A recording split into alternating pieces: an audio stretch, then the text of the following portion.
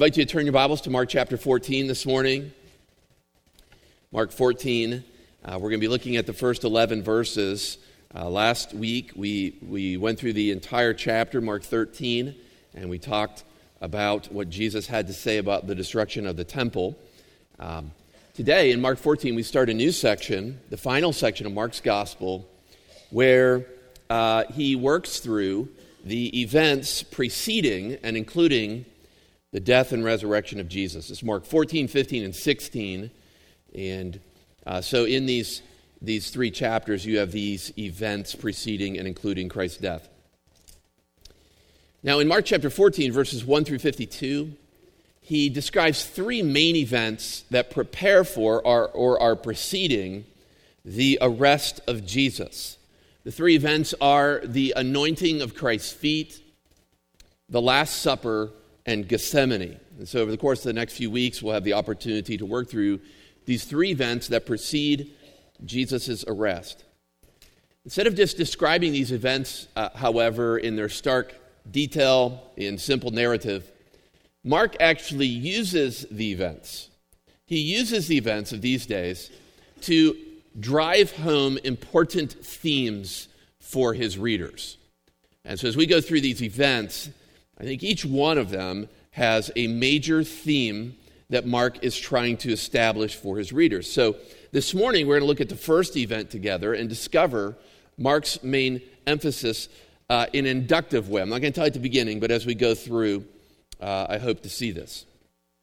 In these 11 verses, Mark follows his typical style. He has, from time to time in the gospel, woven stories together. And the typical way he does this, I've called it's a Markan sandwich, where he's got two themes that he wants to establish. He takes one of those themes and he introduces a narrative with it, gets about halfway through the theme and he stops. And then he takes a second theme and he puts it in, the meat in the sandwich. And then after that, he returns to his first theme. Okay, so that's what's going to happen in this text today. And so I want to look at the first part of Mark's account of Christ's anointing. We start with the first half of the first topic. You ready? Verse 1. It says, "It was now 2 days before the Passover and the feast of the unleavened bread. And the chief priests and the scribes were seeking how to arrest him by stealth and kill him. For they said, 'Not during the feast, lest there be an uproar from the people.'" So to highlight these two themes in a sandwich, the top and the bottom and the middle, I want to have 3 points with you this morning. The first one, in verses 1 and 2, we see the scribes and the high priest's desire, their sinister desire. Okay, so that's what verses 1 and 2 are going to be about, the desire of the high priest and the scribes. We find out at the beginning of this text that this is an important time for the Israelite people. It's a time of the Passover. The Passover was an annual celebration of God's former deliverance of the people of Israel out of Egypt. You remember how he delivered them, and they got all of their stuff in a hurry, and they went out after the 10 plagues, the 10th plague being the lamb that was slaughtered and the blood posts and so on in Egypt. And so as celebration of that every year, the Jewish people would have the Passover. The Passover is one of 3 annual events or things like this for the Jewish people. In order to celebrate the Passover, the book of Deuteronomy says that people had to be within the walls of the city of Jerusalem itself. And so, because this is Passover and because people had to be inside of Jerusalem, what the Passover meant was that the population of the city of Jerusalem would swell. It would grow. And depending on who you read, it would swell anywhere from 4 or 5 times larger than normal to 10 times its normal population. Okay, and so because of this, what would also occur at Passover is the authorities would prepare for the heightened risks of riots among the people. So you can imagine having all of these people brought into your city. There's heightened risks, and so authorities would prepare for this. So in verses 1 and 2, what we learn is that although the scribes and the high priest really want to arrest Jesus and kill him, that's their twofold desire. We want to arrest him and kill him.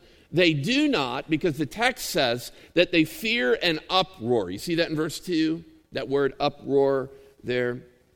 They fear the possibility of an uproar among the people. One commentator, William Lane, described the word uproar well. He said, the reference in verse 2 then is to the noise and confusion of an excited crowd when mob fever, intensified by the hope of redemption associated with the Passover, could seize the people so that the situation became uncontrollable.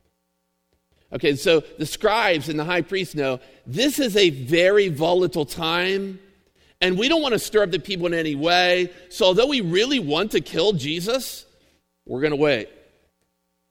So that's the first part of this text, the scribes and the high priest sinister desire to kill Jesus. Now, we're going to return to the scribes later at the end of the story. Don't read ahead, okay? We'll discover this along the way. But let's look at the second point, verses 3 through 9, in the middle, to give the main emphasis of Jesus, highlight the actions of an unnamed woman. So look down in your Bible at verses 3 through 9. It says, and while he was in Bethany, in the house of Simon the leper, as he was reclining at table, a woman came with an alabaster flask of ointment of pure nard, very costly, and she broke the flask and poured it over his head. There were some who said to themselves indignantly, why was the ointment wasted like that? For this ointment could have been sold for more than 300 denarii and given to the poor. And they scolded her. But Jesus said, leave her alone. Why do you trouble her? She has done a beautiful thing to me. For you always have the poor with you, and whenever you want, you can do good for them, but you will not always have me. She has done what she could. She has anointed my body beforehand for burial. And truly I say to you, wherever the gospel is proclaimed in the whole world, what she has done will be told in memory of her. The second point I call an unnamed woman's priorities, or a woman's priorities.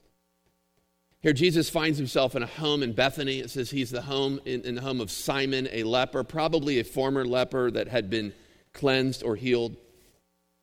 And that's when a woman comes in.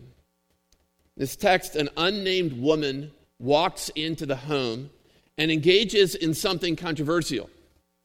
Now, she's unnamed in this passage, but if you took the time to look in the parallel passage in John chapter 12, sometime verses 1 through 8, you can see that in that text, she's given a name. It's Mary.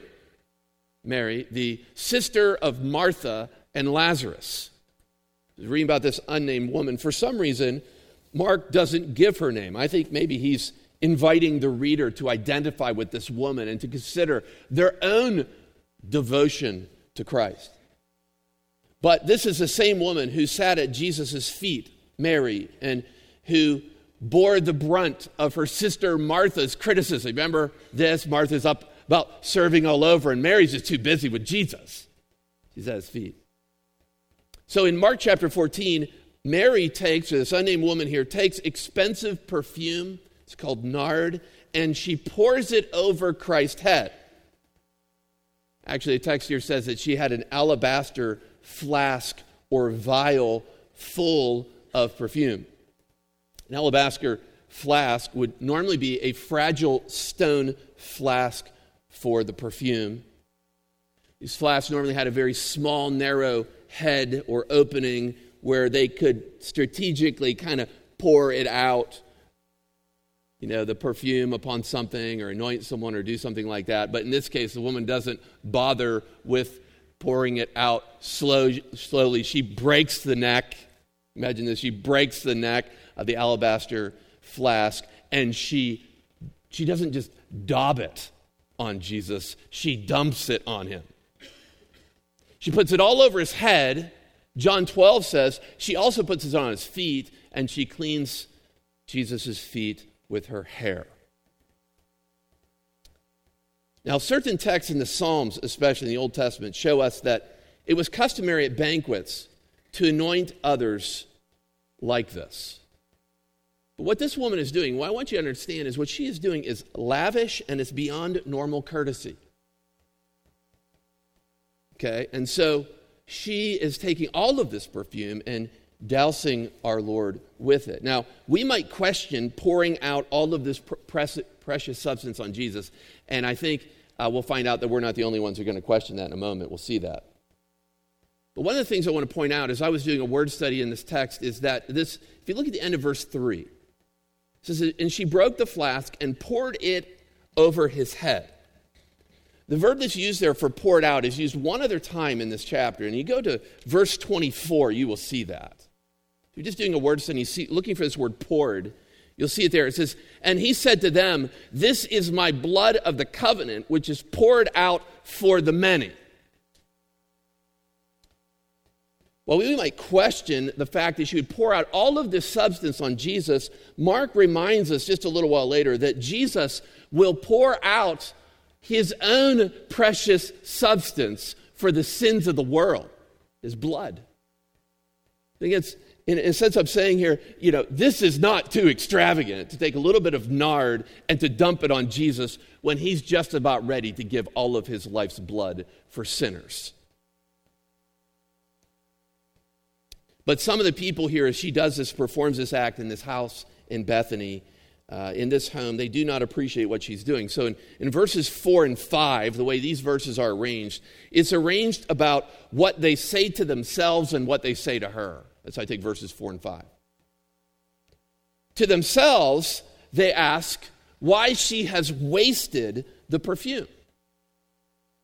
They thought it was a waste because she could have sold the perfume and given the proceeds to the poor. That seems to be an admirable thing, doesn't it? And I think even in our church in America today, we would see this as being an admirable thing, desiring to take care of the poor. They suggest, though, that it could have been sold at a high price, 300 denarii, which would total about 300 days' worth of work, the salary from that. So it's similar perhaps to something like $40,000 or $50,000 today. You can imagine them thinking, she just poured $50,000 away, just evaporated into the air. And so they're saying this among themselves. But then at the end of verse 5, you see, they not only say this among themselves, what else did they do? They scold her. They reprimand her.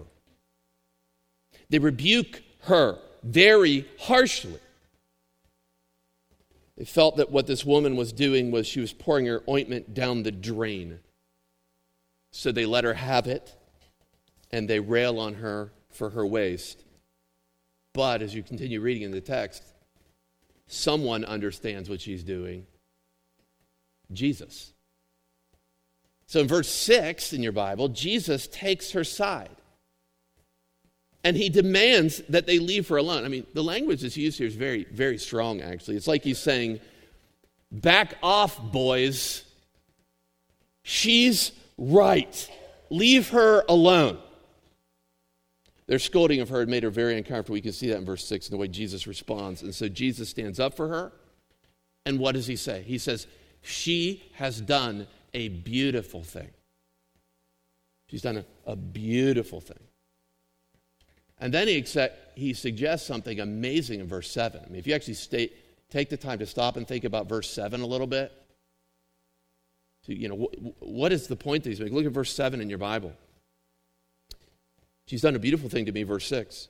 For you always have the poor with you, and whenever you want, you can do good for them, but you will not always have me. I think what we find in this text, this is a narrative, a story about priorities. And so Jesus is helping the disciples and those present in this room to understand true and genuine priorities when it comes to him and when it comes to the poor. So I want to take just a little bit of time to talk about this with you, just make a few statements about verse 7 and what I think Jesus is doing here.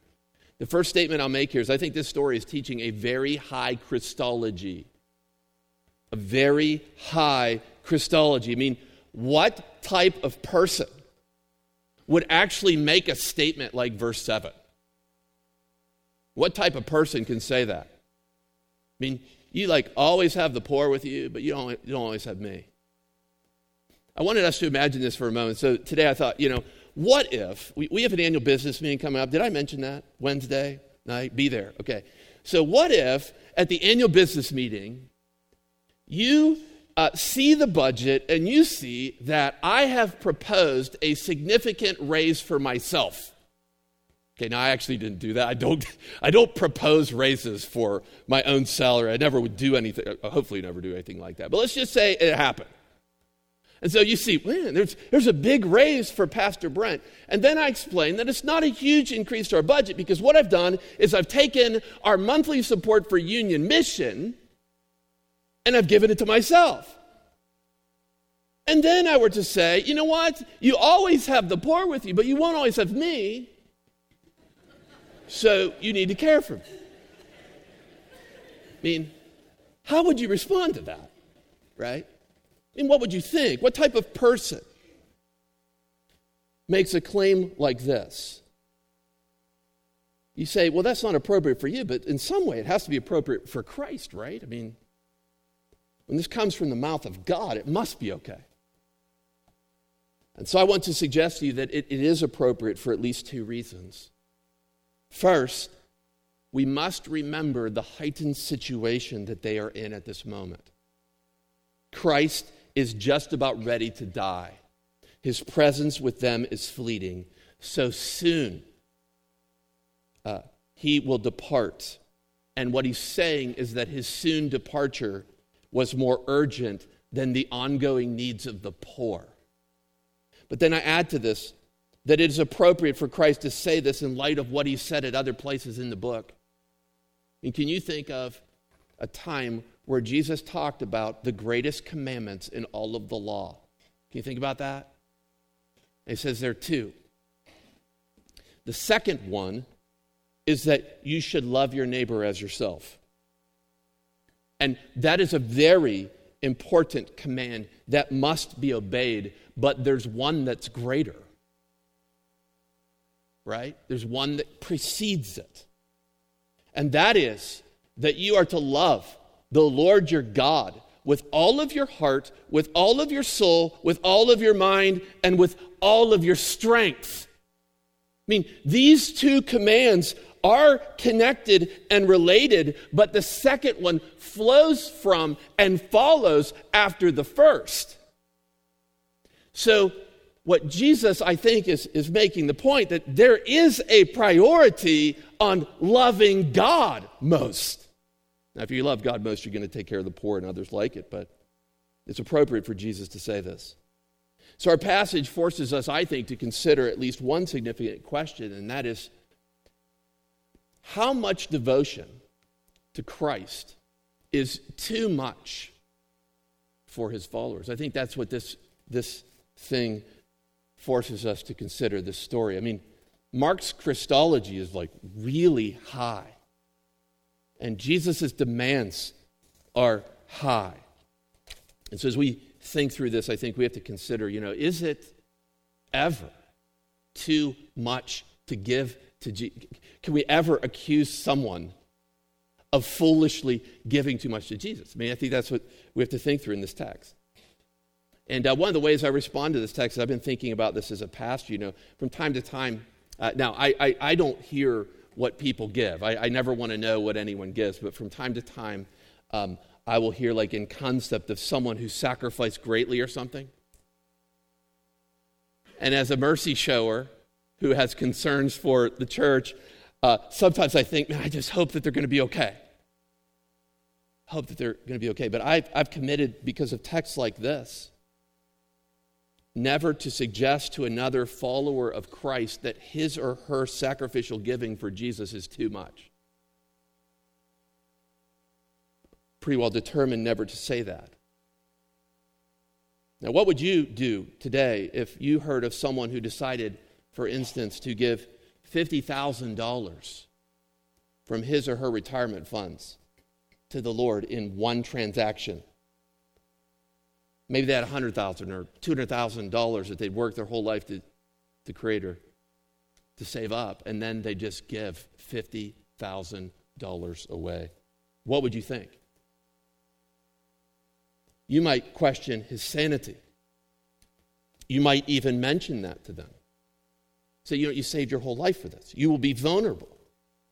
But I think this text challenges our thinking on that. Challenges our thinking.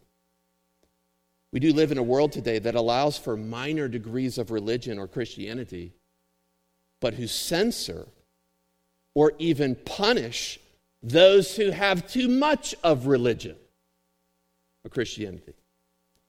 So, for instance, I was thinking this week, the world claims that we are bigots and full of hate when we form doctrinal statements on what the Bible says about how to treat the sins of homosexuality and lesbianism.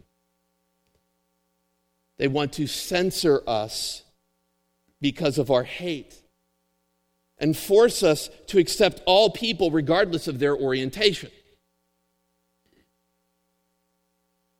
The Bible, however, doesn't say anything about orientation. The Bible talks about the fact that God makes men and women in his own image with natural desires for the opposite sex.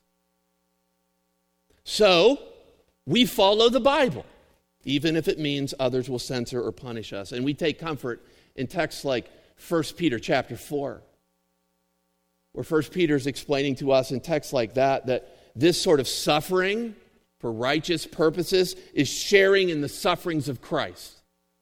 Think of 1 Peter 4, 14 through 16. You don't have to turn there. But Peter says this. He says, if you are insulted for the name of Christ, you're blessed because the Spirit of glory and of God rest upon you. But let none of you suffer as a murderer, or as a thief, or as an evildoer, or as a meddler. Yet if anyone suffers as a Christian, let him not be ashamed, but let him glorify God in that name. Okay? So that's the world in which we live. Okay? You can be a Christian, you just can't follow Orthodox Christian theology. Okay? This is the world in which we live. However, what's even sadder to me is that the church today also often has a problem with too much Christianity. So we look at a woman like this who breaks a flask of ointment, $50,000 ointment, and dumps it all on Jesus, and we say, she gave too much. That's just too significant. I mean, how's she going to make it? I think what we need to look at in this text, men and women, is that we must allow what Jesus says and what he declares and his values to be our norm, not what our world says is appropriate, not even what the church would promote as being reasonable. And so in this woman, we have this woman who decides, I'm going to sacrifice greatly for the cause of Christ. Now I want to put flesh on this a little bit more for us for just a moment. I was thinking this past week we had a service for Captain Olson. And it was a great time to celebrate his life. I heard many testimonies from many people. I mean, it's amazing tribute to what God had done in his life and how he had used him. My favorite conversation I had, though, with someone, a testimony, was in private. And so I want to share that with you. I was talking with a young man who told me about a conversation that he had overheard between Captain Olson and another elderly man in our church. So a young man was just walking by, and he overheard these two elderly men strategizing and dreaming and planning about how they were using their money for missions endeavors. Mission endeavors. So Captain Olson loved to talk about. Here's a new way that I'm using my funds for God's funds, right, for the glory of God. Right? I think that's an outstanding testimony and tribute. You know, here's a man who was living on a fixed income, who made things even more restrictive so that he could give generously the cause of Jesus Christ. It reminds me of the testimony of a preacher I knew, a well-known preacher. He's still alive today. I found out once, not too long ago, that this man, according to all the books that he's written, Christian books that he's written, he has brought in over $500,000 of income. You thought, well, that's the sort of occupation I need to be in. I'll write Christian books. That's what I'm going to do. The testimony of this man is, and it's been affirmed by those in leadership of his church, that he's gotten over $500,000 for writing Christian books, and he has given every penny back to some mission endeavor. In fact, I know where this man lives. I've driven by his house, and if you drive by his house, it's a row house in the city that he lives. And so what this man does, what this preacher does, is he lives cheaply so that he can give generously to the cause of Jesus Christ. And you might think that sort of commitment or life is foolish, but I think it's very much like this unnamed woman. She gives. But then next in verse 8, we see that Jesus says what the woman is doing is she's not performing a banquet ritual here. She's performing a burial ritual. It seems here that Jesus has one foot in the grave, and this woman's act is preparing him for the cross. And so then finally in verse 9, you look in your Bible, verse 9, Jesus explains that this woman's act of devotion and love, he says, will be told for the ages. And generations of people, when they speak about my gospel, will speak about this woman. This unnamed woman in Mark's gospel. So what does God do? He leads 3 gospel writers to record this story for us and for the generations. And so now, 2,000 years later, when we gather at Colonial Baptist Church, her story is told again. This is the woman's priority. She's a positive example. I want to look with you just at the end of this text, though, verses 10 and 11, where we return to a negative example. Look at verse 10. It says, Then Judas Iscariot, who was one of the 12, went to the chief priests in order to betray him to them. And when they heard it, they were glad and promised to give him money, and he sought an opportunity to betray her. This is point 3, a disciple's plan. A disciple's plan.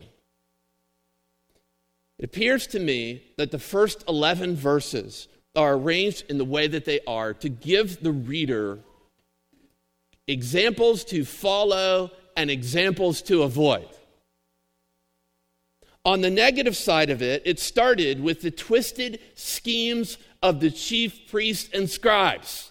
They really wanted to get him, but they couldn't because they're afraid of an uproar. To that negative example, Mark adds the treacherous act of Judas Iscariot, desire to betray Jesus. So Judas here determines to betray Jesus for money. We know some of his motives from some of the other Gospels. The Gospel of John confirms it was for greed that he had done this. One of the other Gospels, the Gospel of Luke, said that actually Satan had filled his heart. Satan was somehow using him. But in Mark's Gospel here, it appears again that his sole purpose is money. And so from this point on, Jesus will seek a way to deliver Jesus over in a private setting during the Passover. So men and women, what we have in these final verses, in my opinion, is we have a good example and a bad example. We have a woman who gave up money for Jesus. And we have a man who gave up Jesus for money. Jesus for money. And so as we close here today, let me ask you, measure yourself. Examine your own heart. Examine your own life today. Do you have the sort of devotion to Christ where no earthly object or precious heirloom is more important to you than Him? Do you find yourself scheming, planning, plotting? Some of these elderly examples I've given to you, the preacher I've given to you, about how you can be strict with your resources so that you can give to the Lord. You find yourself at Jesus' feet, metaphorically, joyfully willing to use all of your stuff, any of your stuff, it's just stuff, to exalt Him. Men and women, my prayer for our church today is that God would ignite in each one of our hearts the same sort of zeal that this unnamed woman had for her Lord and her Savior, Jesus Christ. It's my prayer that that'll be true, not just of the elderly, but that it would be true of them, every age. My prayer that we would have young people who'd be so zealous for the Lord that they'd be scheming, planning, plotting about how they can use their resources and their life, for that matter, to serve the Lord. Let's pray together. Father, as we come through this text, we think through the example of this unnamed woman, and we consider the way the disciples responded to her.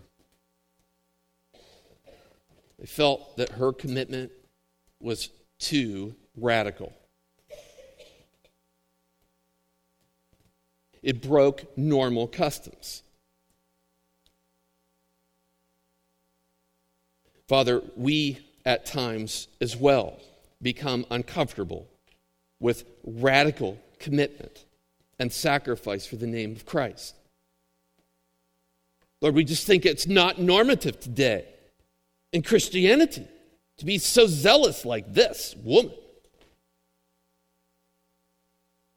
So, Lord, may the words of Jesus, may his priorities become our own. May you help us to consider how that we can use our stuff for your glory. We don't know whatever became of this woman, Mary, but I'm convinced that you took care of her. We don't know whatever became of the poor widow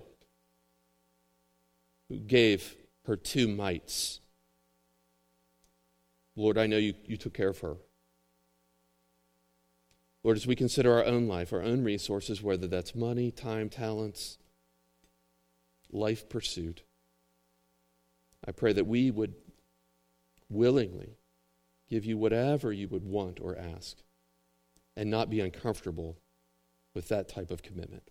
We pray in Jesus' name, amen.